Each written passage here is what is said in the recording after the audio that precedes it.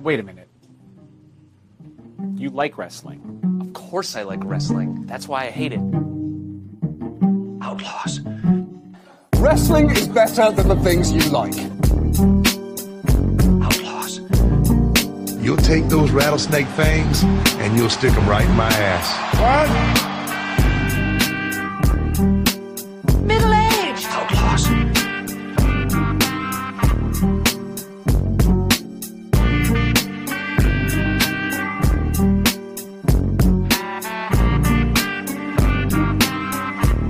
Today I'm middle-aged. Do you ever remember The Undertaker saying that you'll take those rattlesnake fangs and stick them right in my ass? No, and I feel like it's the kind of thing I would have remembered. Me too. Oh, well, that's our new music. Do you like it? It works for me. Yeah, it's some of those get me a bit. I do laugh at some of them. It's good. A little bit of wrestling chat, a little bit of Phil from Modern Family. Was that his name, Yeah. Phil? Yeah, I think so.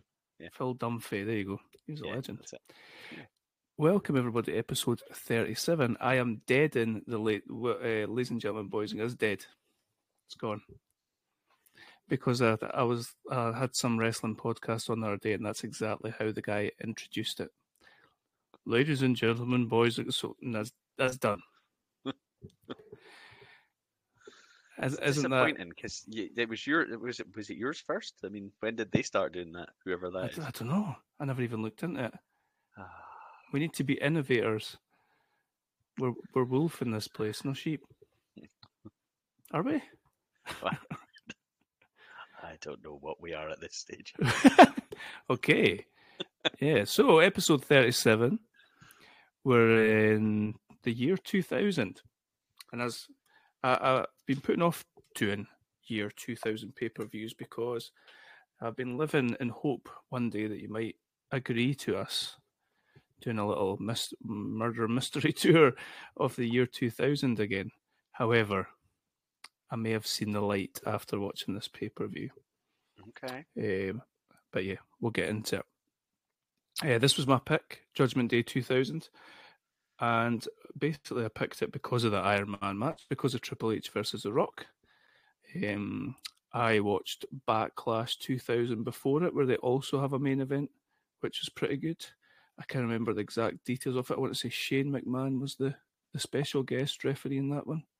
Okay. Possibly. Or it's maybe Triple H and Shane versus The Rock or something equally gimmicky and silly. But yeah, the main reason for picking this pay-per-view was definitely the Iron Man match. So before we get into it, shall we do the usual? I've got some facts about May 2000 to shock and entertain you with and make you probably quite depressed. Yeah, it sounds, even just hearing the date, it sounds recent and it's not. Wildly recent. Yeah. I was having this conversation the other day. I was saying 1997 to me, I think I've said this before, it feels relatively recent.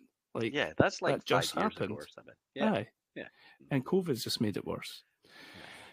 So in May 2000, we got the film premiere of Ridley Scott's Oscar-winning film Gladiator. Okay. Starring Russell Crowe. The Marshall Mathers LP, Eminem's second album, was released. How many albums he released since then? Many subpar 30, albums. Yeah. Real Madrid beat Valencia 3-0 to win the UEFA Champions League. Okay. I thought that wasn't the Hampden game, eh?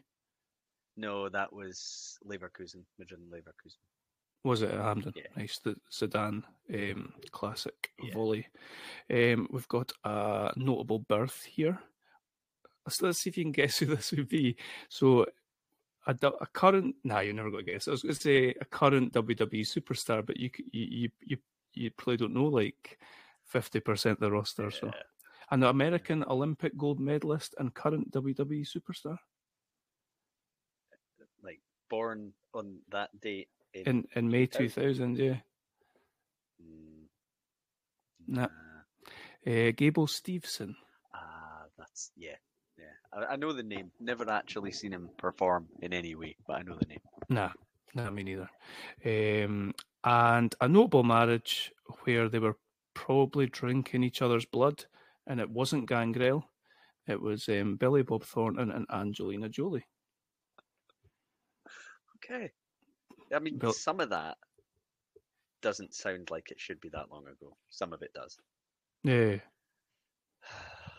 Billy Bob Thornton taking punching to the nth degree there. UK chart number one. What, you want to take a guess, or do you want me just to tell you and just get into the wrestling? Just go for it. I've never really got one of these, so yeah. Okay. Put me out of my misery. I think you might be a fan of this. I was going to say this young lady, but I'm sure she's not yet. Billy Piper. The song was called Day and Night. Okay. Does it ring any bells? Nah, it doesn't ring a bell. And it didn't for me either, but then I listened to it on Spotify. US chart number one is Maria Maria by Carlos Santana Okay. and a cast of others. Yeah. Okay. So there you go. Eye opening. You seem riveted. So let's get into this pay-per-view. We're in Louisville, Kentucky, not Louisville, Kentucky. That is an inside joke if you've seen the pay-per-view. You're looking at me with a completely straight face. As a reference to the cheap heat that Christian was getting. Yeah, we're smack bang in the middle of the year. We've just come off a shit WrestleMania. Yeah, WrestleMania shit. 2000 with the McMahon in every corner. Yeah. Probably about as crap a WrestleMania main event as you can get. It just didn't work, did it? Yeah. Nah. But like I said, the backlash after it was really good. And this pay-per-view is really good. Fair? Yeah, I enjoyed this. When you said what it was going to be, it's one of those where, I remembered the main event without remembering the detail of it. I have to be honest, but I didn't really remember what else was going on here in terms of storylines that others are involved in. And it was. I enjoyed it. Like looking back, watching it, I enjoyed it. There's a lot of good stuff on it, but it's obviously all about the main event, really. But some of the other stuff's quite entertaining. Yeah, sums it up pretty nicely. I'd agree with that. So to kick us off, we've got a bit of a gimmicky 60-minute themed video package. WWE or WWF at this time, telling all their audience that the number of people that die in 60 minutes, that was incredibly uplifting and all these sort of things. And then we're straight into it. JR and Jerry King Lawler welcome us to WWE Judgment Day, brought to you by Army Men World War the video game. Nice. That's what it says in the tin, I guess. Yeah. And this, you're in the year 2000 because we're immediately straight backstage with the McMahon Helmsley faction and DX. Yeah. They're game planning their respective matches. So I don't really remember DX being part of this whole thing with Vince. No, neither did I. When it was starting, I was thinking I think you see like Stephanie and Triple H and all that, and then you start seeing others. And I remember being a little bit surprised when you've got like Road Dogg and X-Pac sitting there. In my mind, that was two totally different parts of Triple H's career, but no, apparently not. And yeah, so they're sitting around game planning, and this is all interrupted because Gerald Briscoe, I think Briscoe gets sent for the coffees.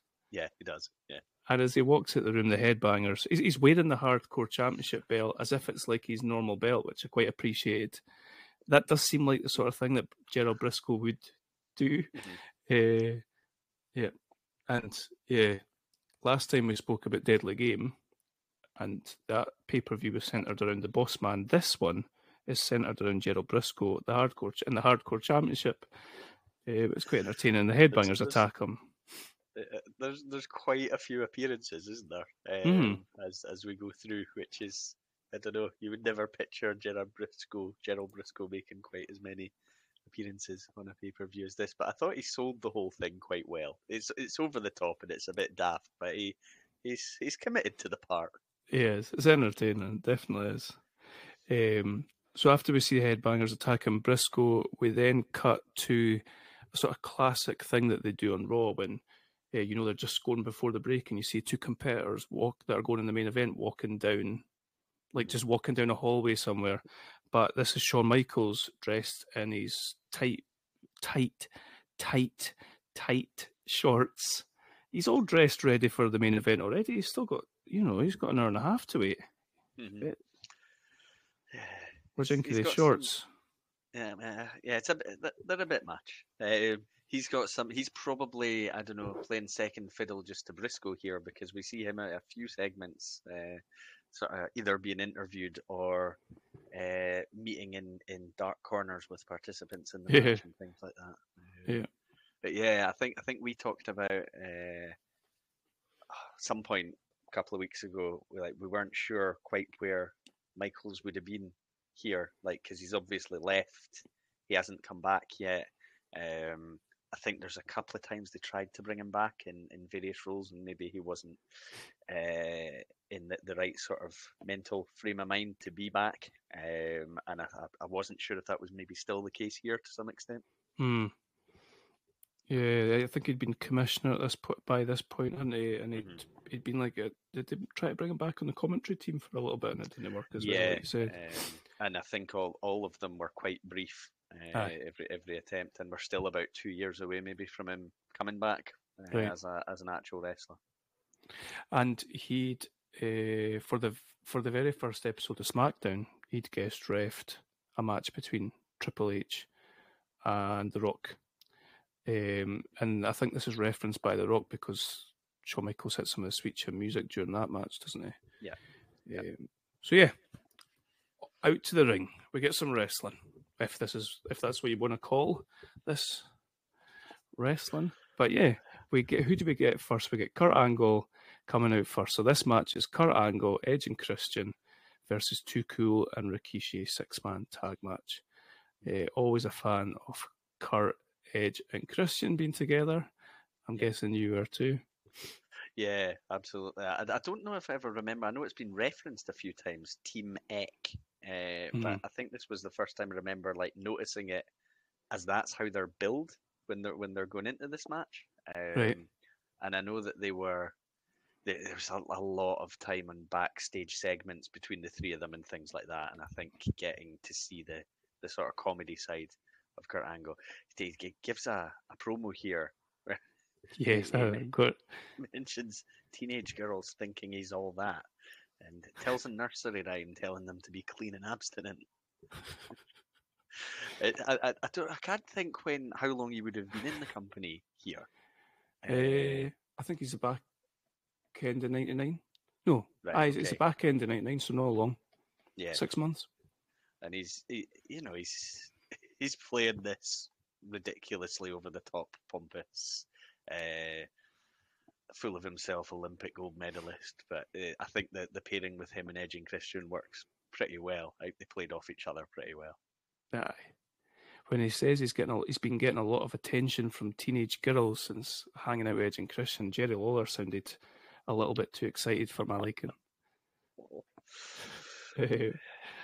So yeah, he cuts that promo. Then we get Edge and Christian coming out. I've written down here, this is obviously at the point where Edge and Christian have found their charisma. I find Edge really funny here. Yeah, he's just I don't know, they're like surfer, goofy type characters they're playing. They're funny. There's something, I don't know why. It's maybe because we've then seen the characters Edge becomes later on in his career. I don't know if that makes it funnier, what he's like here.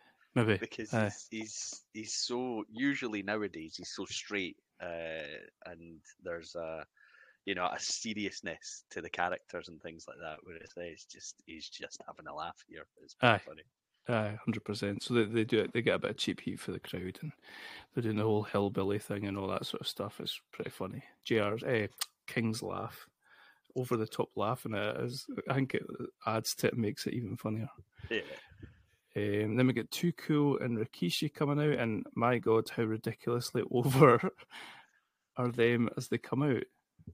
It's amazing. Like they're one of these teams. Even I think when they had Rikishi with them, and they're entertaining. They're not. I never thought they're there to be taken too seriously. But then you bring in the Rikishi element, who has his serious moments throughout his career, but just looks like somebody who could absolutely destroy anyone that he's in the ring with. And they're bringing out this other side of him throughout the whole thing. A sort of just a pure entertainment side. But yeah, I remember always thinking, well, they were there a while and they were entertaining, but I think they were maybe, for my liking at the time, I don't know if I just found them annoying after a while. I always thought they were positioned a little bit too high up the card, but that's just me and my taste and opinions. But I can see why they probably put Rikishi with them, because it gives them, I think, credibility, and Some it brings out legitimacy. this other side of him as well. Aye. And at this point in time, Edge and Christian are coming off TLC 2? Are they? Yeah. Aye. Yeah, I think that's right, yeah. And they're tag team champions, and, you know, like to go from Dudley's and the Hardys and those ridiculous matches to Too Cool, what seems to be positioning them as in a sort of rivalry is probably a bit questionable, really. But aye, they're so over. And even just stupid stuff like Grandmaster Sexy doing the running man, his trousers falling down, is enough. Like, the crowd are absolutely loving it. Yeah. And like, and Scotty Too Hotty as well, like just getting a tag in, doing a daft wee dance, and then bouncing around the ring, and they're absolutely loving it. I thought Christian and Scotty Too Hotty had quite good chemistry in this match. I particularly noticed them two; they seemed to go back and forward quite well. Yeah. And I think they were both in quite a lot of the time as well. Both working quite a chunk of the match.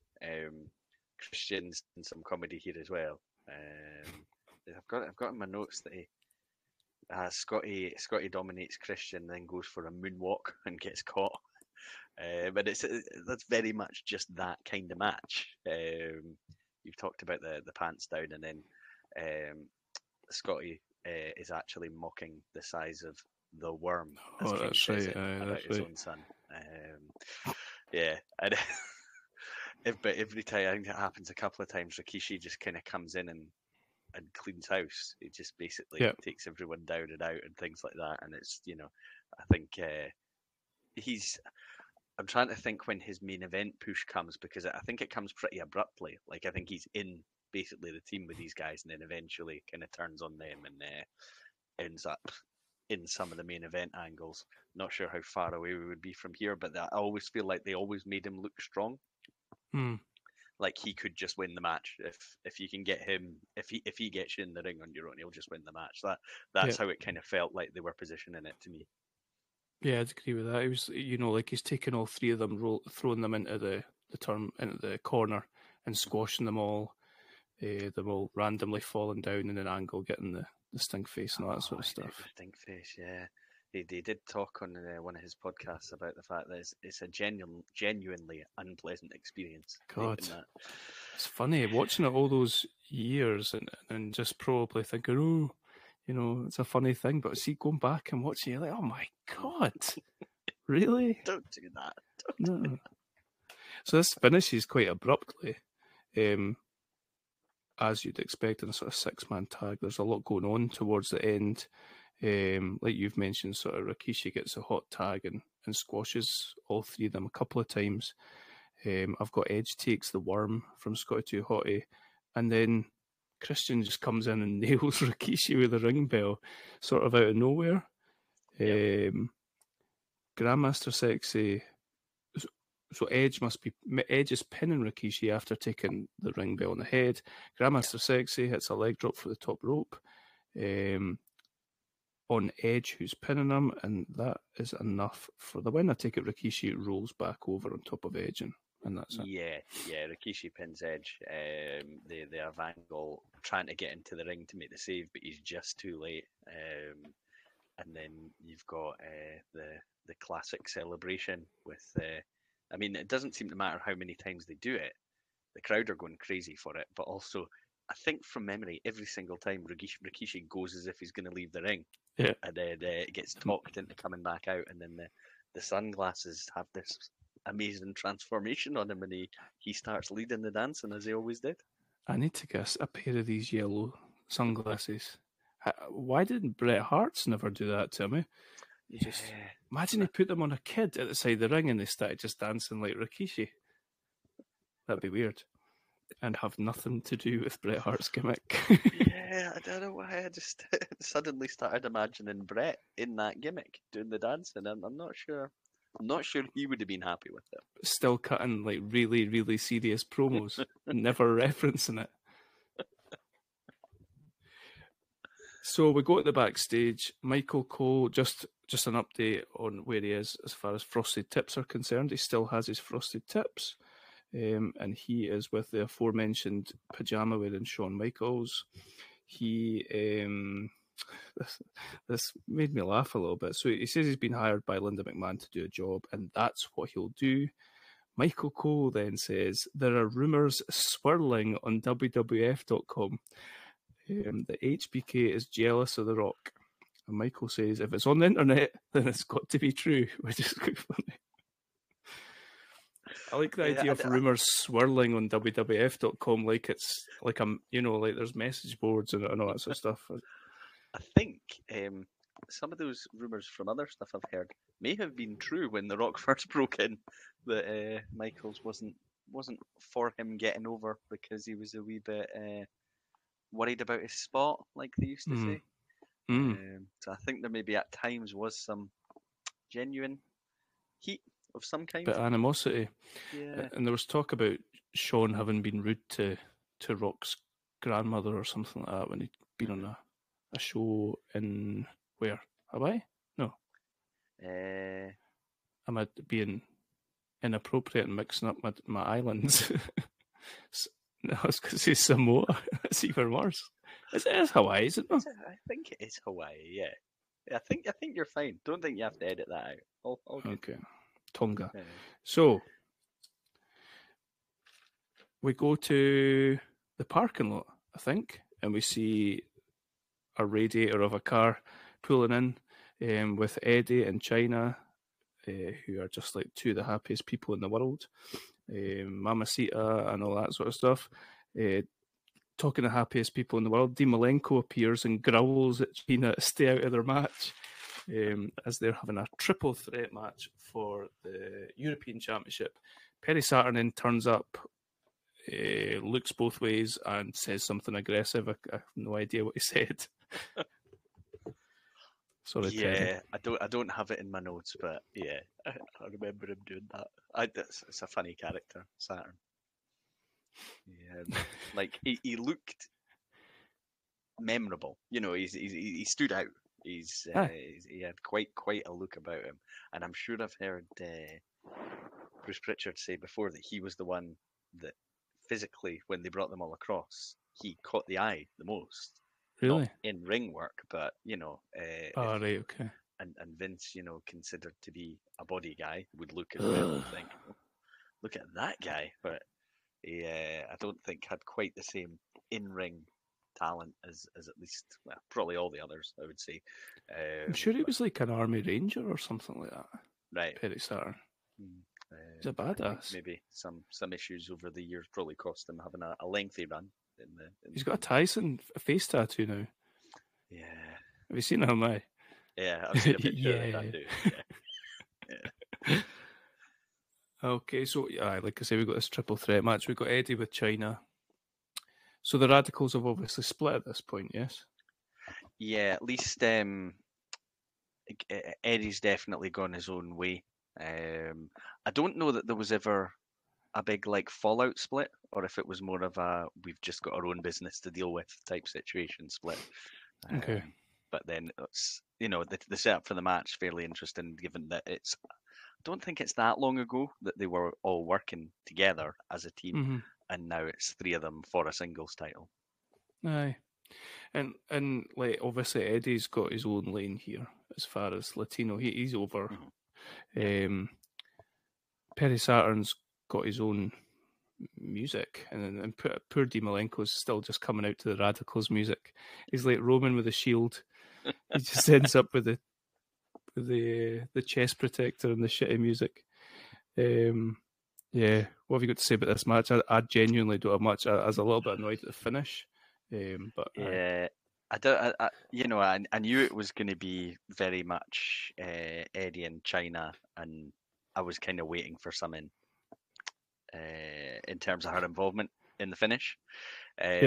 You've got I think what you would expect in terms of the dynamic early on, where it's Saturn and Malenko are double teaming Eddie, and the commentators put the idea in your mind that it'll probably happen quite soon, that it's a triple threat, everyone wants to win the belt, and then soon enough, quickly enough, Saturn hits a clothesline on Malenko, and that's kind of their team up abandoned for now. Saturn, he's doing quite a few power moves through the match, dominating power early on. He does a gorilla press slam on Eddie. impressive. Got them. It's like you do get moments where one of them is just kind of standing back, and there's a logic to that, because there's I'll just let that guy do that move, and then I'll try and sneak my way in. We've got Malenko saving Guerrero from a Saturn clothesline, and I thought, well, that doesn't really make sense, because you would just let him do it, wouldn't you? A spot where Eddie manages to kick them both in the balls simultaneously, which was quite impressive. Gimmick relevant. Yeah, yeah. Eddie hits a few decent moves, Hurricane Ranas. I think there's a moment in here. I've got this in my notes, and my apologies to JR if he didn't say this, but this is what I heard him say in my mind. My God. I think he said, "Mamacita looks bodacious." Oh dear. Which just stood out because JR just shouldn't be saying things like that. It just doesn't sound right or natural for him. I agree. He also comments on what I've got here is the shittiest knee slap splash that I've ever seen from Malenko. That's not like a full-on frog splash. It's just like, I'm falling off the top ropes and I'm going to slap my legs. And he's like super impressed by us. He's do you know what move I'm talking about? I think so. Yeah. What is that? I've got a few more notes about some moves in here as well. Power bomb by Malenko and Eddie, goes for the Texas Cloverleaf, but breaks it up because Saturn's looming. Love a Texas Cloverleaf. Say it every time, it's class. Somebody needs to adopt that as their finisher. Saturn and Malenko looked like they were setting up Eddie for a doomsday device. But Saturn sends Eddie into the ropes, which crotches Malenko on the turnbuckle. Saturn going for a top turnbuckle suplex on Malenko, but is this where the move happened you were talking about? Yep. Malenko throws Saturn off and hits I've got Gutbuster written on that. I don't know if that's the correct term. Oh, no, that's a different thing he does. That was a bit. That was a cool move. That I must not have your move in my notes, but I do remember seeing it. Saturn frog splash on Eddie for a 2. Saturn goes for the Texas Cloverleaf on Malenko. They all started doing each other's sort of finishing moves. It was quite cool. Yeah, Eddie with a brainbuster on Saturn. Malenko breaks it. A 3-man suplex. Saturn throwing Malenko, who throws Eddie. And then this is where the finish comes into play, with that dastardly China on the outside. Bodacious. She's been carrying a bunch of roses the whole time, and she hits Saturn with the roses, and it's like he's completely out cold. Malenko goes to take the roses off China, who's on the apron, but she grabs his foot. He falls face first onto the flowers. Yeah. And Eddie Guerrero rolls up Malenko for the win to retain, all thanks to those flowers. And they get up to the top of the ramp and they're like, oh, there was a pipe in the flowers. Fuck off. we go back to our main star of the show. Gerald Briscoe is backstage, and we see footage from SmackDown when he won the title. He pinned a sleeping Crash Holly backstage, and they're like, the funny thing about this is Michael Cole's doing the commentary, and he's whispering on the commentary, Gerald Briscoe wins it. Hardcore. He does. It's funny. Like a finger pin, isn't it? Just And the ref's just like 1, 2, 3. So we see Briscoe, he's in the toilets and he's like crawling about the toilets. Then he pops his head up at the sinks and sees himself in the mirror and falls over. Load of nonsense. I did laugh at that. It's so over the top, but I did laugh at that.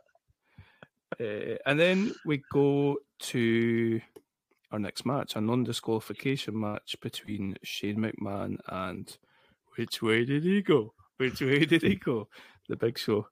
Yeah. I don't know what this. I don't really know what the backstory is here. I think. See, at that WrestleMania you talked about, it was Shane that was in Big Show's corner, wasn't it? Yeah, you're right. Yeah. And he was his guy. He's not been able to get the job done, and then it's like I took it as Shane's just had enough with him. He's done with him, so he starts like publicly humiliating him. I actually totally forgot about the which way did he go thing. Just making Big Show look like this big, I don't know, dumb lug. It's kind of exactly the same as that program that Shane worked with Braun Strowman. Was that a couple of years ago or something? Yeah, that's right. Yeah. This was when like Big Show was dressing as Hogan and stuff like that. Yeah, they were doing he's trying to find his identity type thing. And for some reason, finding his identity meant mimicking others. Yep. Yeah. And also, Big Show has rap music here. I don't remember this either. It was horrendous. His intro music was horrendous. Yeah. So this goes. This goes as expected. I've got hardly any notes for this. Big Show's just kind of throwing him about the ring, and then we get a WCW Nitro worth of people just interfering. Who do we get?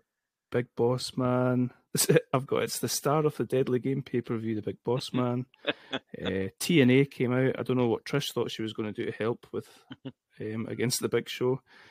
She tries to hit a low blow, but it doesn't have any effect. No. He picks her up and launches her out the ring onto Test and Albert. Who else we got? Bull Buchanan appears out of nowhere.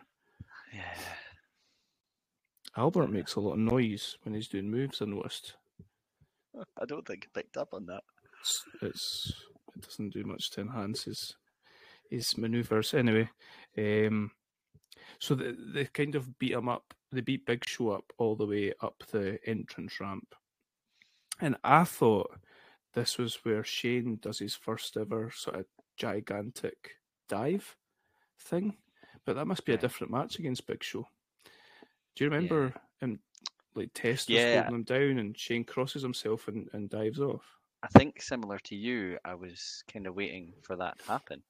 He starts climbing the thing as well, doesn't he? The scaffolding thing. But I'm assuming the coming off it comes after this at some point, because you've got to do a think rematch or something. Yeah, you've got to think that Show will get his win and Shane will get his comeuppance. Doesn't always work out like that, but it did feel like the whole thing was being built for that, and then Shane goes over here. And the finish is even worse than Shane, just like taking a circus dive off the top of that thing.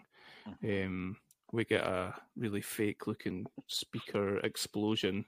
Is it Bull Buchanan that pushes it on Big Show's leg?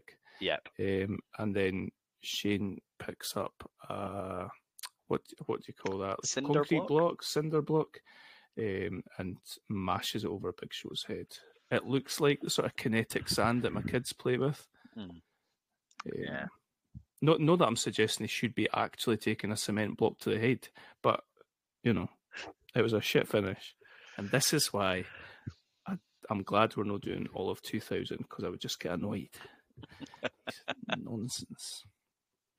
Yeah, I found that match quite annoying in NXT because like you say, it's just constant run-ins and interference, and the Big Show when it's one-on-one is so completely dominant, and it's just Shane running for his life and then getting all the help in the world and getting a win. And the thing I don't like, see when things look as fake, like the speaker and the cinder block, Mhm. just come up with something else. If it's not, if you can't make it look good, just come up with something else. Yeah. Remember in the Rumble, that horrendous Rumble match between Mankind and The Rock, and like Mankind's just taking an absolute whooping. I think Rock throws him into a speaker then, and you get the fireworks and all that. Yeah. That came across quite legit. This thing's sparking before it even hits the Big Show. Come on, lads. What we got here? More Briscoe shenanigans. Apparently, I've had enough of these shenanigans and now I'm bored to write it down. But I think he thinks he's going to be attacked by like 2 catering workers or something like that, and just ends up attacking them. Is this one the one, or have I missed one? Is this? I've got that he Or is it goes the to try referee and one? find a place to relax, and it's the referee room, and then he gets really jumpy around the refs. And to be fair, they're starting to look a bit shifty, and yeah, he has to get the hell out of there. He's like, I need to get some sleep. They're like, maybe just vacate it, Gerald. Go and get them coffees and chill. Here we go. Shawn Michaels and Triple H being big banter bros in the locker room is what I've written here. Triple H starts mocking him for his shorts and looks totally Trump-esque orange. I take it as because Shawn's, just sort of come off the bench to do this sort of thing. But Triple H is incredibly orange here sitting next to him. It's maybe if everyone's got the big tan, it doesn't stand out quite so much. So next we are into a good wrestling match, Adam. Yeah. A submission match for the Intercontinental title. Jericho Benoit. What more needs to be said? You know what you're getting, eh? You knew you're getting a good match. Yeah. No, I had two guys that I particularly liked watching their matches over the years, and I think every time I've seen you have to phrase it that way. Yeah. You have to be careful with the words there, and I think the chemistry that they've got between them is good. That I always think every time I see them going up against each other, it looks stiff. Like that, neither of them are holding anything back. They both want to make it look real. And if you're both in there with that same mindset, that's fine. Just do what you need to do. But yeah, I think I can't think of any matches between the two that weren't good. I enjoyed this one. I think with all the stuff that's been going on in all the previous matches on the card, it was good to just have an actual wrestling match. Yeah, 100%. So the story sort of going into this is that 3 days ago on SmackDown, I think. I'm just going to say verbatim what's in my notes. 3 days ago on SmackDown, that gigantic asshole, Hardcore Holly, did a number on Benoit's knee. So Benoit's got a big sort of Stone Cold style knee brace on. And obviously we're going into a submission match. That's a bit of a weakness. So and we know that Jericho's going to try and go for that. So yeah, they both sort of go with the same method that you'd expect. They both try and isolate something particular to the walls of Jericho and the Crippler Crossface across this match, which I appreciated. They're both quite methodical. Did you enjoy it overall, though?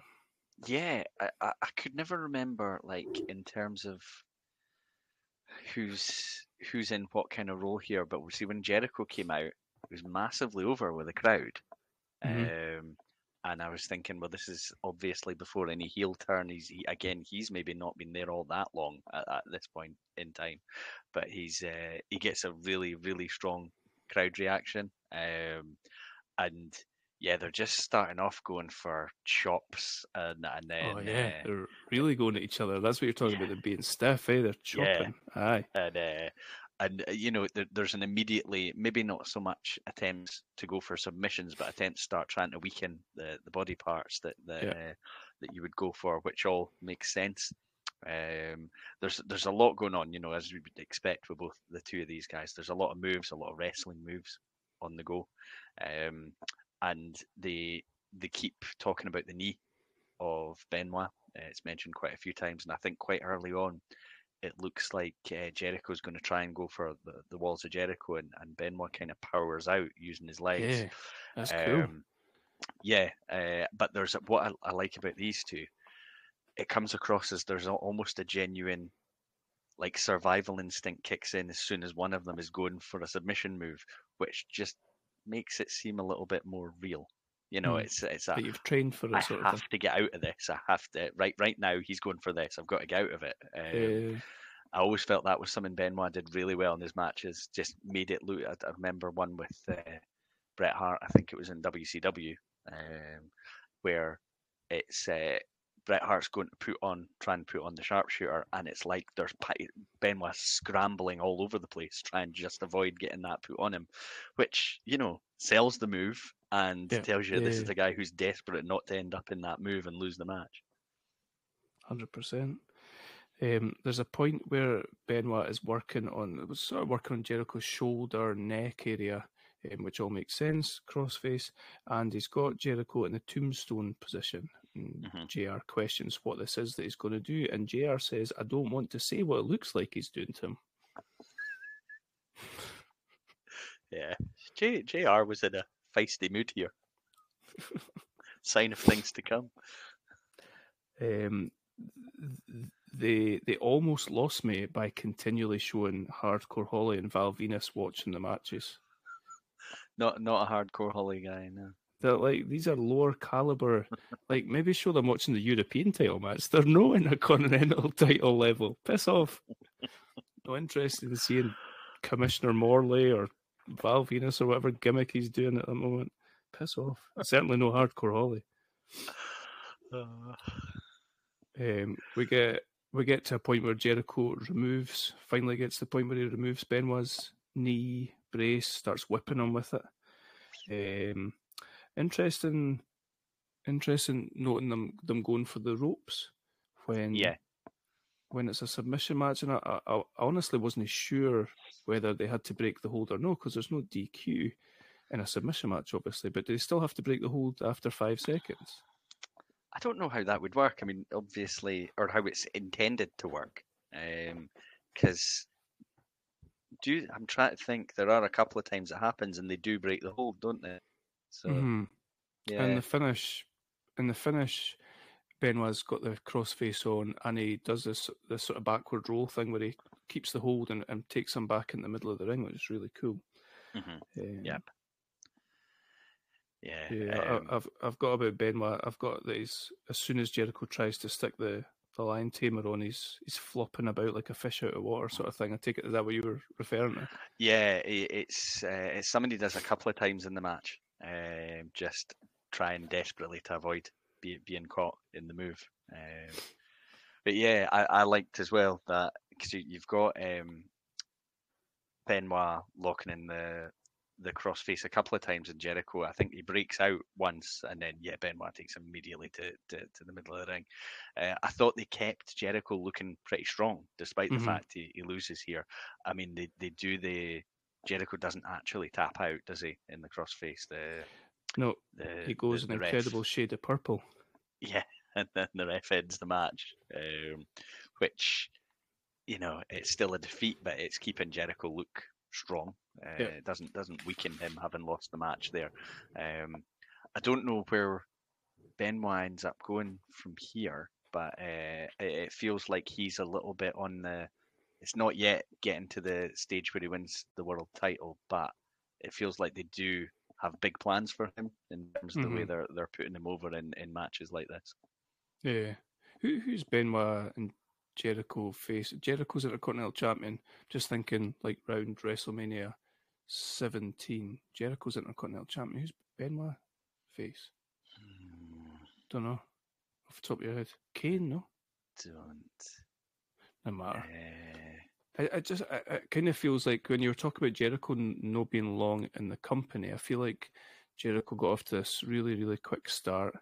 Then I think his first pay-per-view match was like the Road Dogg or something like that. And he kind of Right. went from like this huge big start to like there was the stuff with China and all that as well. And it's only, I would say, it's only really now that he's similar to what you're saying about Benoit. It's only really about this time where he's starting to climb back up Yeah. towards. Jericho is Intercontinental Champion at WrestleMania and faces William Regal. That's That's opening the match. opening match, and Benoit. Oh, it's his Kurt Angle match. One of his Kurt Angle matches. Oh, he has nice. at WrestleMania. Oh, that's right, because they do this sort of shoot wrestling thing to start off the match. It's really cool. Yeah. Oh well, there you go.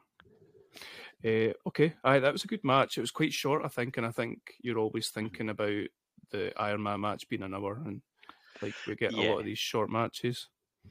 And you have to, I think, position it right as well. Like, I don't think you would have wanted this going on immediately before the Iron Man match. You need to have that match, bring everything down again a wee bit. And boy, do they take them down. But before we get to that, we get more Briscoe shenanigans. This time it's with, he's getting interviewed by Michael Cole. There's two catering workers behind him, and he sort of flips out through pure paranoia and starts attacking them both. Then we see The Rock basically finger wagging Shawn Michaels and saying, "You better call this down the line." And Michaels giving him the sort of rubber ear, like, "Aye, very good, okay, It's quite funny. Yeah. And then we get a really shit tag team match. Yeah, it's shit. Is it? Yeah. It's DX. Where's Billy Gunn at this point? Don't know. Billy Gunn, is he? Yeah, maybe. Yeah. It's DX, which is the Road Dogg and X-Pac, apparently.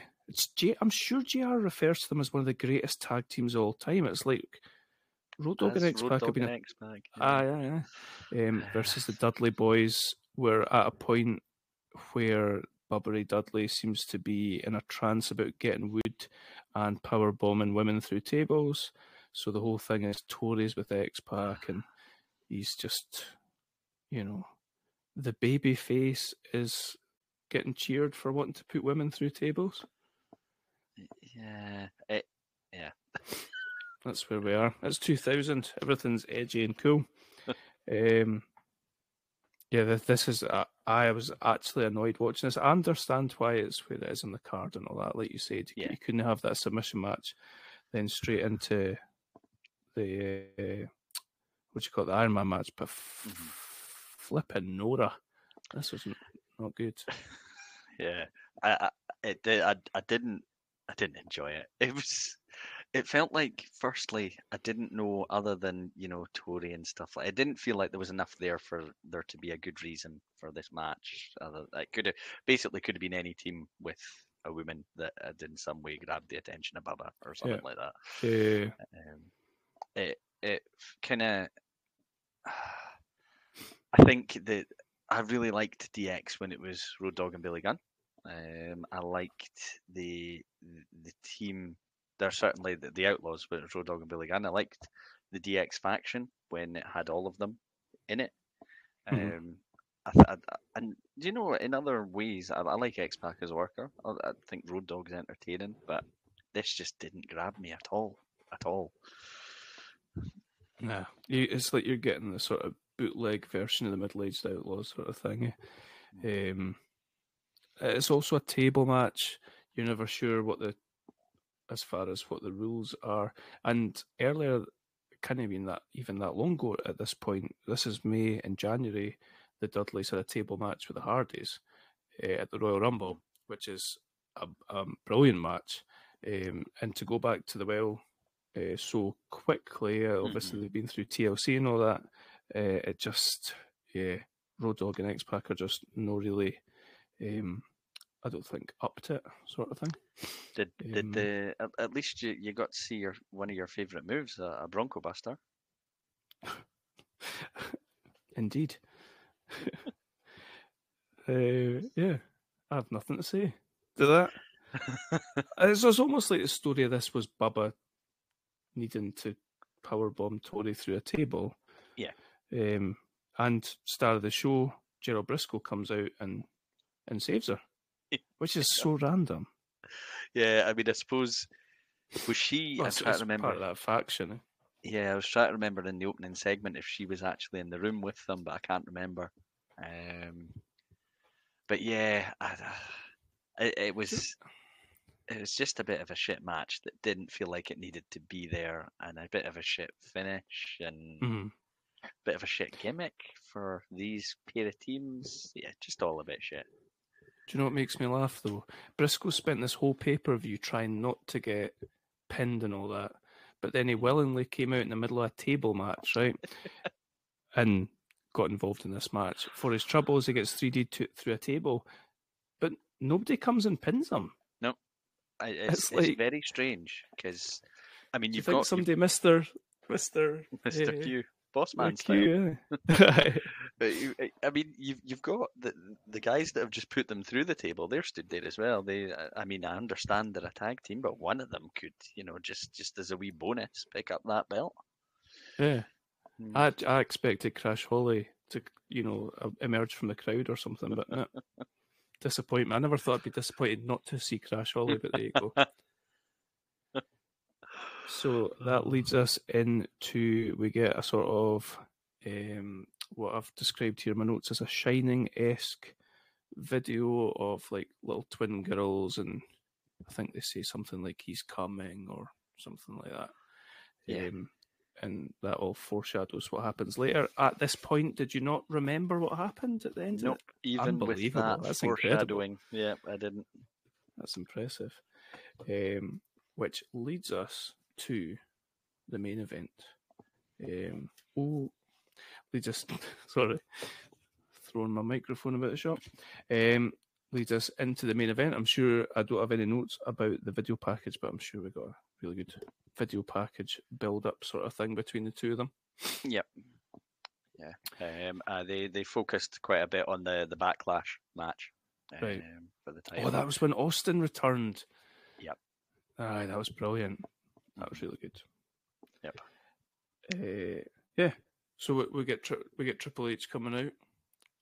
I've got that this is Triple H's best entrance music. I've got some very complimentary things here about Stephanie, which I won't repeat. And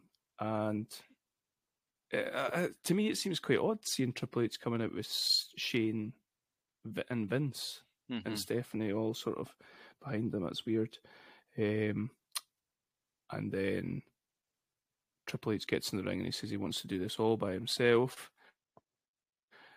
I want to beat the Rock man to man, one-on-one, all that sort of stuff. So he sends Vince and Shane backstage. And then we get a bit of anticipation, and then the pop for the Rock's unbelievable. Yeah, crazy. Absolutely crazy. It's class. Austin-like I've got around here. And that's, I don't know if we took it for granted at the time, but, watching wrestling in the many years that followed, the pops like that were not normal. Mm-hmm. No, 100%. And I don't know about you, the way that they've built this up, I thought the commentary team were really, really good during this match. Just overall, it felt like, Bret Shawn, WrestleMania 12, the Iron Man match that they had, I felt, if you go back and watch it now, I feel like there's certainly times where it drags. I think there's times where they're obviously catching their breath, all that sort of stuff. I didn't feel that here. I think that's down to Rock and Triple H and how they put this together, whoever put it together. But I find it's down to JR and King as well. I feel like they did a brilliant job throughout. There's one of the things that I noticed, and I noticed it quite early in this match. It's paced pretty sensibly, like in that they don't come out all guns blazing. There's a measured pace, especially early on. There are, there's moments with some rest holds and things like that, but you need that. Or there's moments when somebody's down and catching a breather. But yeah, I thought it was really interesting comparing it to the Bret Hart Shawn Michaels Iron Man match, because obviously this one goes in a totally different direction, which we'll go through as we cover the match. But it was 0-0 at the end of regulation time, if you like, in the Bret Hart Shawn Michaels one, which is very different from the way we're going to go here. And there's some really good moments of, I think, logic. Certainly in some of the things Triple H does in this match. So yeah, we'll get there as we go through it. Yeah, the thing I liked about this, I couldn't tell you how many Iron Man matches I've seen. I don't think I've seen any beyond this. I can only really recall this one and Bret and Shawn. What about you? Do you know if they did any subsequent? They probably did. Yeah, I think that there's been a few, but none that stand out in the mind the same way as these two do. Mm-hmm. I have a feeling they did one on a Raw once, and it was basically the entire second hour of the show or something like that. Wow. Which just in hindsight seems crazy, but yeah, I'm sure there's been one on a Raw, and there'll have been a few, as you say, just none that stick in the mind all that much, I don't think. I agree with what you're saying about them. I think you said something about them sort of starting, they don't start in a frenzy. That's all believable is the word, but like they know that they've got to wrestle for an hour, so they're no going all guns blazing. They start off with a sort of long collar and elbow tie up. It's almost like the first round of a boxing match feeling sort of thing. Yeah, aye. And the announcers are doing quite a good job of explaining that as well. They are pointing out you can't come out and go 100 miles an hour. You'll be done within 10 minutes, and then where do you go from there? And the other thing I liked is we get a first fall after 11 minutes, but it's not like sometimes in matches like this, 2 out of 3 falls and multiple fall matches, like people miraculously get a pinfall win by like doing a suplex sort of thing. Yeah. We get rock bottom almost out of nowhere for the Rock to take the first fall, but it's his finishing move. And I was thinking, imagine today's sort of climate where like they kick out a 600 stunner sort of thing. They'd have to do like a 10-hour Iron Man match to get a fall. And then something that I've never ever seen the Rock do is he starts working a body part. Yeah, it stood out because, as you say, it's not. I've never really thought of him. He's athletic and he's obviously charismatic. I've never thought of him as like a ring technician and things like that. But I think maybe again the nature of the type of match it is backs up the decision that he would logically be more likely to do something like that in a match like this, where the more you can, I think, wear down your opponent, the better chance you've got of having success later on in a match like this. I thought it was like seeing Hulk Hogan. It was like seeing Hogan doing a second rope diving elbow or something like that. You know what I mean? It was bizarre. I actually written here, I wish I saw The Rock wrestle more like this. It was really cool. So I've got this kind of broken down into different time periods throughout the match. So if I go beyond, just tell me if you've got things you wanted to sort of fill in. But as far as 20 minutes gone, I've got here that Triple H looks out on his feet. The Rock is kind of dominating this match. At 1-0 up, they go out into the crowd, and things sort of turn. Triple H sort of turns the tide as they're out in the crowd. They get back in the ring, and Triple H gets back on top. We're now, like at 30 minutes, and the Rock is still in there, and he's still working on Triple H's knee when he gets the chance. Yeah. He runs Triple H's knee into the stairs. Yeah. We're about mid 20s, round about there.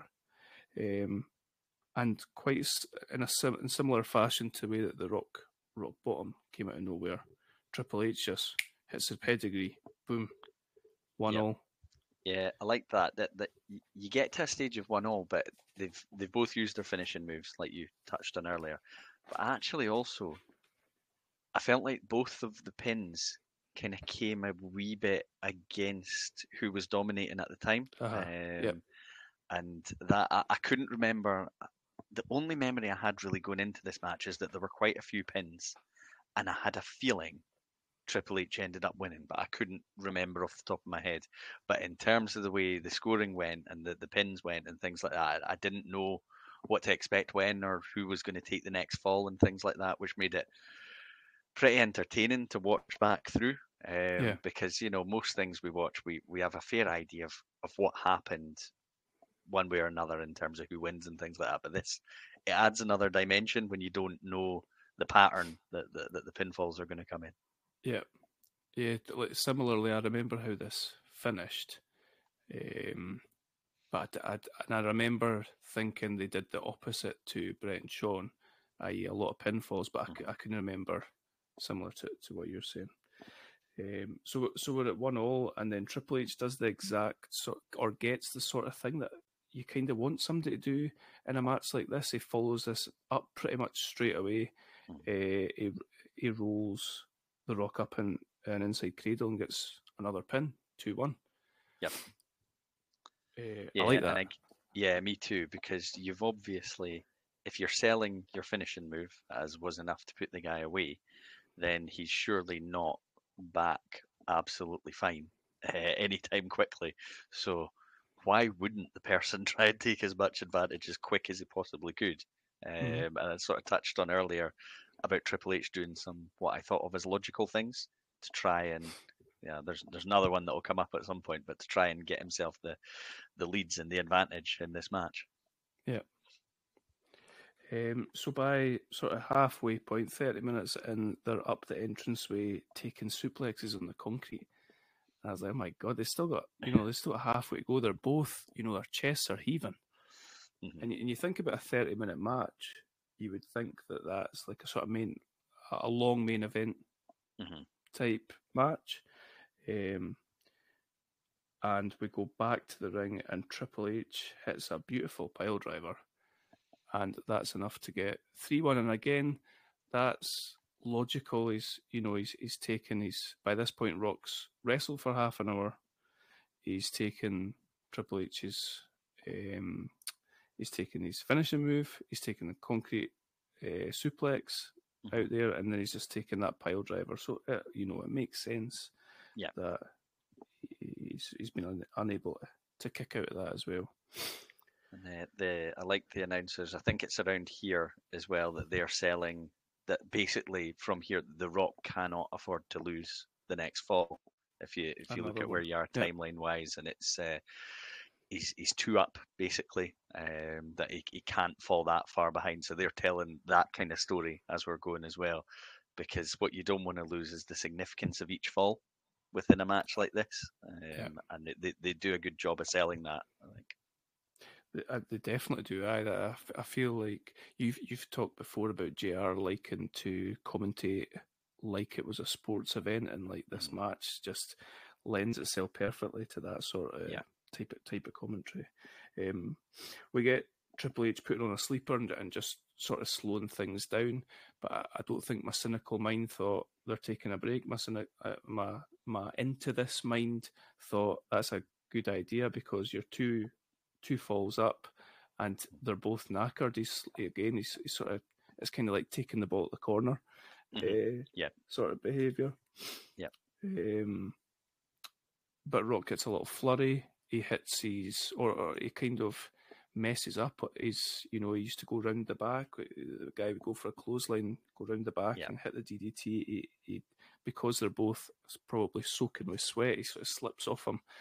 But then he hits a DDT, and he gets a 3 count there, takes it back to 3-2. And I take it this next fall is your next logical Triple H move.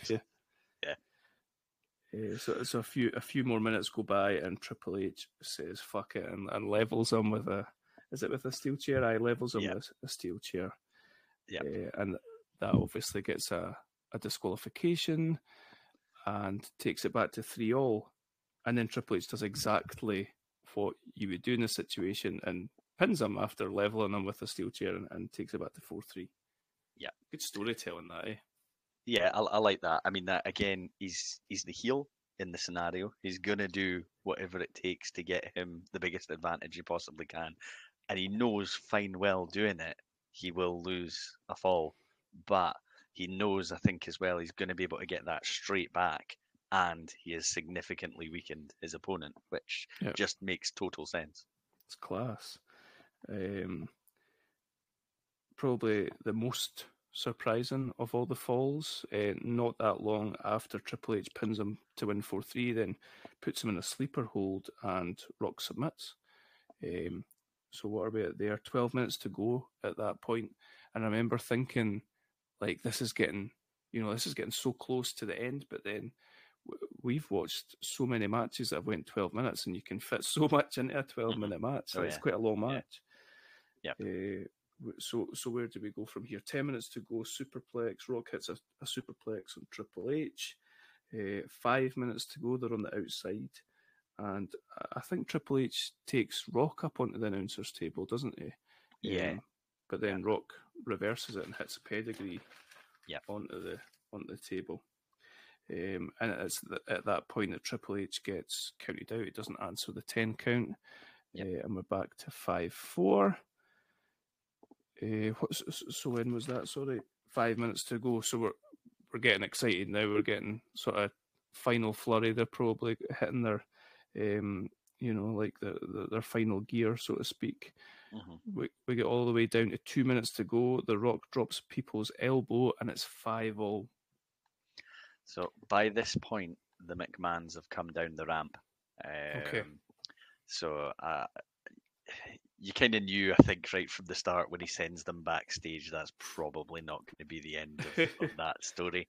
And I do remember the match must have sucked me in to a decent extent, because I remember seeing them and thinking, oh, like I'd kind of forgot that it's really obvious that they were going to come back down at some point. But I think the match just sucked me in to the extent that I wasn't sitting waiting for it. Because when they did appear, it's pretty obvious that was going to have happened. But yeah, the time was also kind of flying by. I don't know what you thought when you were watching it, but like every now and then I just checked to see how long was left on the show rather than how long the match had been, how long was left in the show, and I was like, oh, this is getting pretty close. This is getting tight, and you know then that there can only be so much of the match left. So, like you said, it sort of culminates really quickly into absolute carnage and chaos. So we're at 5-5, and it's at this point that DX decide, like X-Pac, Road Dogg are in the ring, Shane, Vince, I think they're all in the ring. And then I love the whole thing. But hold on. Let me compose myself. I love this finish to this match. It's absolutely amazing. It's so silly, but also amazing. So my favourite thing about it is all those guys are in the ring and they're like the Rock's trying to fight them off and Rock's taking a beating and all that sort of stuff. And it doesn't switch to you being able to see that Shining-esque video type thing, because that is playing, but you just see it in the background. Right? I think sometimes you would have seen it as a choice that they would have put that as the main thing on the screen and you wouldn't be able to see anything else. But you see it for the point of view almost from behind them in the ring, and you still see, and they're all sort of looking at each other confused and everything like that. And then out of nowhere, Undertaker is just there. Like he's down there on his bike. You've never seen him. What does he look like? You've never seen him look like this before. Yeah. And obviously, in retrospect, we know what that American Badass character was like, but at the time, it was crazy. Crazy to think that there was another side to the Undertaker. And the way he gets in the ring, and I think he grabs... Who's he grab? Is it Stephanie he grabs, and he's doing that sort of crazy face he's making at her. He chokeslams X-Pac. He's just rattling everybody that's running towards him. Yeah. He gives a big boot to somebody, and it looks like he just levels them. Yeah. This was a total surprise for me. You obviously, I think, remembered it or remembered this was gonna happen at the end of the match. I didn't. I couldn't remember the way it was gonna end, and see, even when it went 5-5 and you're like 2 minutes to go, I was thinking, oh, is it gonna be like, is Shawn Michaels going to screw The Rock or something like that's what I was kind of waiting for. But then I think when the McMahons first came down, it's like they're not happy with Michaels because they don't, I think, feel he's called it enough in Triple H's favour. I mean, he's disqualified him and counted him out of 2 falls. So then I'm thinking, well, it can't be that unless, they're just setting me up to believe it can't be that. But yeah, Undertaker appearing was a total surprise for me. I had right when the finish happens, I had oh yeah, that came in my mind. But even when he appeared, I was like, I don't quite know what's going to happen here. I'm just thinking, I don't think Undertaker's at WrestleMania 2000. Is he not? Is that the only WrestleManias? Maybe not the only WrestleMania. I think he missed a couple during his run through injury. I think he missed a couple. So the storyline is that he's walked out on his contract, I think.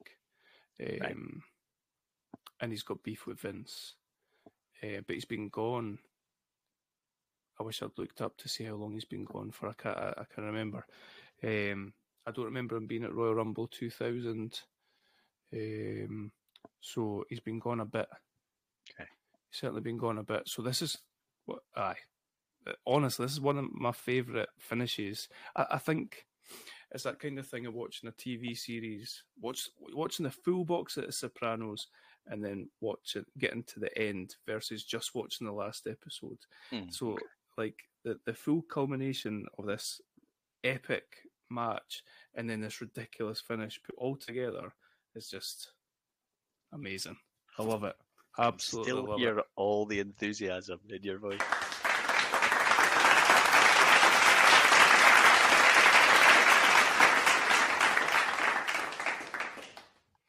I don't know who put it together. I should have looked that up as well to see who actually put this together. I don't suppose you did you? I didn't, no. And like, I'm not the world's biggest lover of like the American Badass character or anything like that, but it's just the way it's not overproduced in a way that it's like too much. It's kind of like being there live almost. And there was no, I know you said about the video sequence thing, and what was it? He's coming or something like that. But there was no, I assume, advertising of there's any chance of him appearing or anything. It's one of those would probably be more difficult to do now and as the years go on because someone will leak something or whatever. To boost pay-per-view sales, you drop some hints that he's going to be there or something like that. But I feel like he just appeared kind of cold. Like there was very little indication this was happening, especially not really looking for it because I didn't know that anything was going to be happening at the end of it. Yeah, just really well done. I suppose if it was on TV now as well, a star that big, they would want to get the viewers, so they'd want to get out there that it was going to be happening. But no, it just and he's obviously, he's a legend, he's a huge star. To debut this new gimmick in this way, and yeah, it ended up being around for a few years, didn't it? It's brand new, it's totally fresh, and it's probably got a lot of people watching being like, what the hell, this is crazy. What? Yeah. Aye. There's a great shot of him. I think he stood outside the ring and he's doing the eyes. And I don't really remember if he did that as the American Badass or not. I don't really think he did, but it was maybe just the whole like, sort of transition thing. But like I liked that there was this sort of little bit of his old gimmick there. Aye. Yeah, that was cool. Really cool.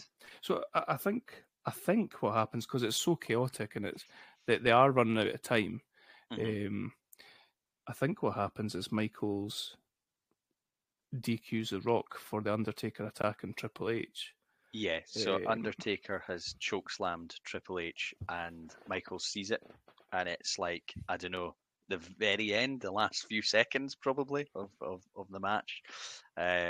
So yeah, the bell rings, and it's the Rock's been disqualified for that fall. So Triple H leads 6-5 right at the end. Yeah, amazing. 5-star match for me.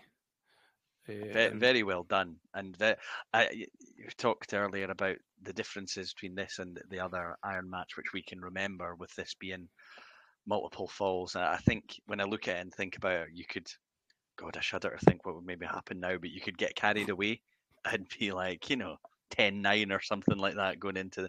But it did feel like every fall was pretty realistic, pretty believable, that either in duration of match and exhaustion level or just impact of the move, that you would score a pinfall for doing that. Yeah.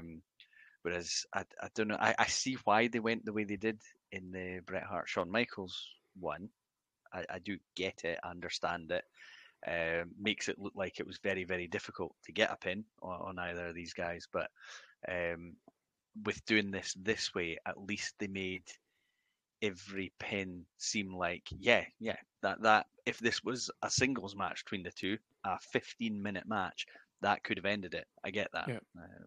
And over the years, you've seen these two sort of feud coming up the ranks as well. So you've seen them have multiple epic matches over the Intercontinental title, and you've seen them just at that previous pay-per-view go back and forward as well. So it all sort of ties in the story. Professional wrestling done well. Yeah, I think is fair to say. I don't know where both go. I've done terrible research for this. I don't know where both go from here. I did watch the Raw the night after, and the Rock basically whips everybody's ass that was involved. Yeah, Vince, he's hammering Vince backstage. The Rock must get the belt back. Oh God, when would he get it back? He definitely. So the next WrestleMania is 17, yeah. After this, yeah. So he faces Austin at 17.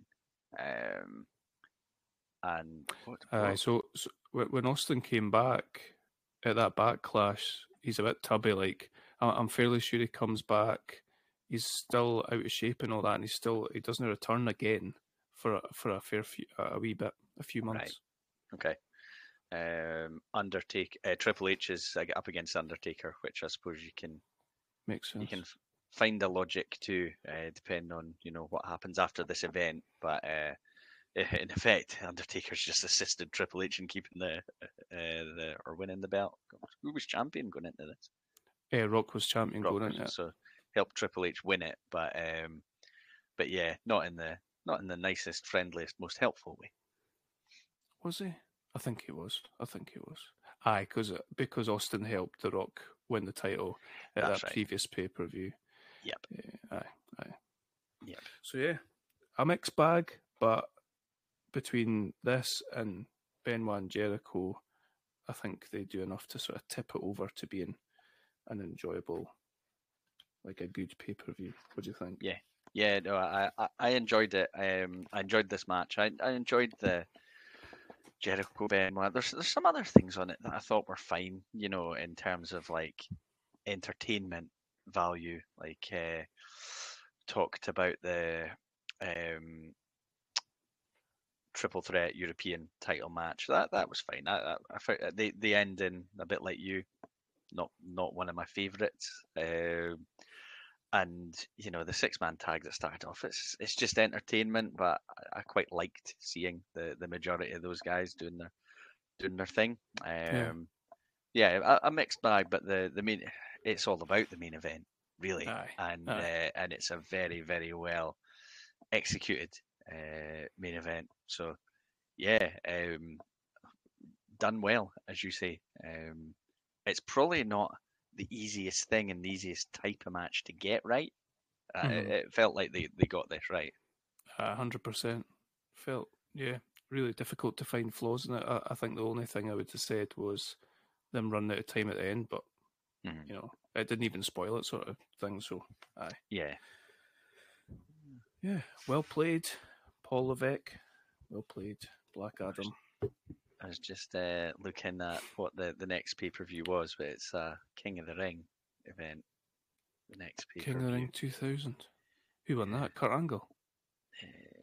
Kurt Angle, Rikishi. Yeah, Kurt Angle beat Rikishi in the fight for that, and The Rock and Kane and Undertaker up against Vince, Vince and Shane. Triple H, and that must be where The Rock gets the belt back. I think maybe by not beating Triple H, I think he maybe beats one of the others. Is it pin Vince or something like that? I think something like that. Yeah, that sounds bad.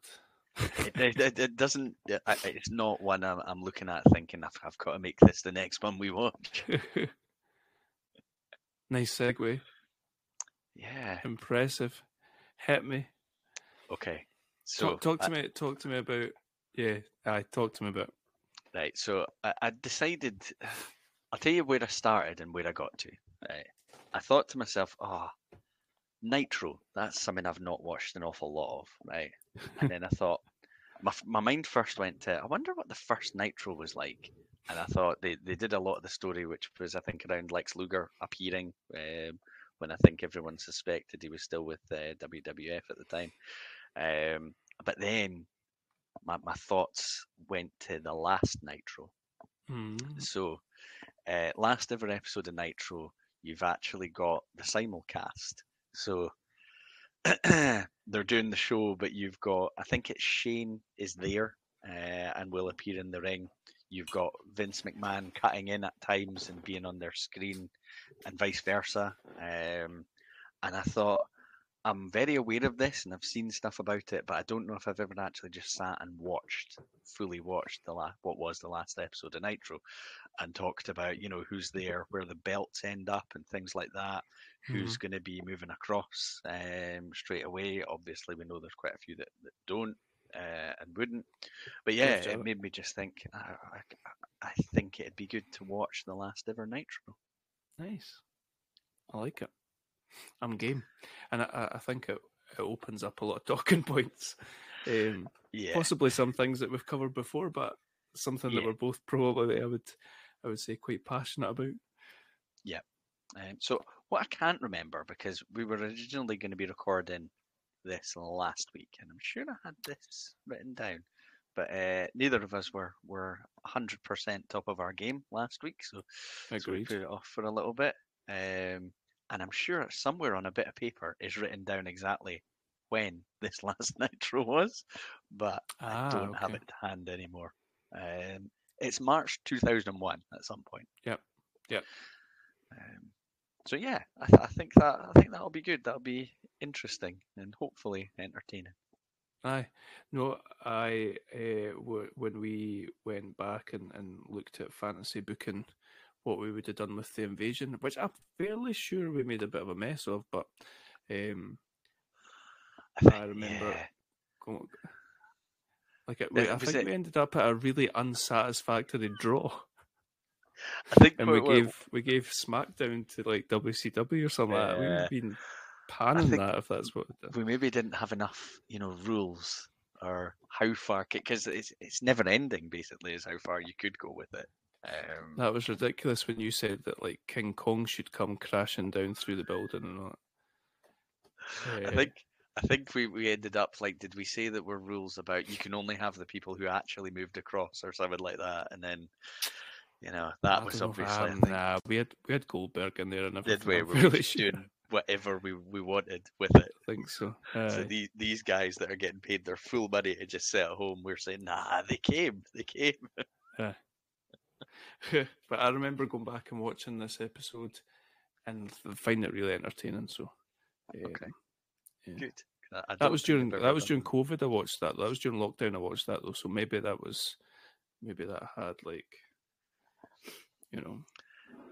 a different level of boredom attached to it. Yeah, you weren't allowed out of the house, like cabin fever at that point. Yeah. Aye, that sounds good. And like I say, I'm sure we'll get into what an absolute botch they possibly made of the whole WCW thing. Yeah. Maybe I think maybe I could we talk will about watch that for like days. Yeah, maybe we will watch and think, well, why didn't they actually just do this? This is really obvious now. Now that we're clear-minded, this is what they should have done. You never know. Have you ever listened to Bruce Pritchard's podcast about that show, Final? I definitely have, but probably quite a long time ago. I just remember, I think he says there was only a few of them went, him, Shane. Mm-hmm. It must have just been so surreal for like WCW guys seeing Shane McMahon walking backstage and stuff like that. I mean, So you're literally seeing these guys come in and thinking, do I have a job tomorrow? I don't know. Maybe I do, maybe I don't. And it turned out, I assume quite a lot of them didn't. You know, not just taking into account the actual performers in the ring, but everyone that's working for their crew and things like that. That's it. Aye. Are they getting picked up? I probably, if I was them, I probably would have felt really awkward in the situation. You know, you're basically going and taking, like, overseeing this last ever episode of this show. It's weird. Aye, that's going to be interesting. Cool. Good shout. Good shout. And I've made my pick for after that, but I won't reveal that right now because I will probably change it. Because I've been listening to Brian Gewertz's book. I think that's why I made that pick, and I'm fairly sure I will change it after a couple of... Well, we'll just be recording next week, but I am sure I'll change it again. You recommend the book? Aye, I'd recommend it. I listened to an audiobook, and it's him that narrates it. Okay. I'm not sure if I would go as far as to say that it comes across as likable. Okay. I don't think he does, but yeah, it's an interest. Like I find all sort of wrestling books that discuss a lot of stuff that goes on backstage interesting. He seems to have overseen quite a lot of shit gimmicks. Would be my take. You know, he's talking about he wrote a script, a screenplay for the Eugene movie, right? Which I found like shockingly just what he was allowed. I think he said he was allowed 3 months off to write a screenplay for the sort of Eugene. What do they call it when like a superhero gets his sort of backstory and all that sort of stuff? Origin story. The origin story of Eugene. Well, he said that when he went off to, you know, Vince was the one that wanted him to do this, and he went off and was off for 3 months. And when he came, he said Eugene was like white hot when he went off, and I think he had a match with Triple H at a SummerSlam or something. Yeah, I think that's right. He says when he came back, the crowd were booing him. Even though he was still a babyface. Surely everyone would know something like that is not gonna stay hot for long. It's just not. Unbelievable. He said that they were putting him in like 4 or 5 different spots on Raw and all that. They were just completely overusing him. Anyway, I would recommend giving it a read if you're interested. Okay. Cool. Right. Well, we'll get away and get onto that final Nitro. Look out for the Iron Man match between Shawn Stasiak and Bam Bam Bigelow. It's an absolute ripper. I'm suddenly worried that's real. It can't be. It's fine. Okay. I mean, an Iron Man match over like 3 minutes or something like that. But yeah, it's a good one. Until then, take it easy, Adam. You too. And I shall see you next week. Yes.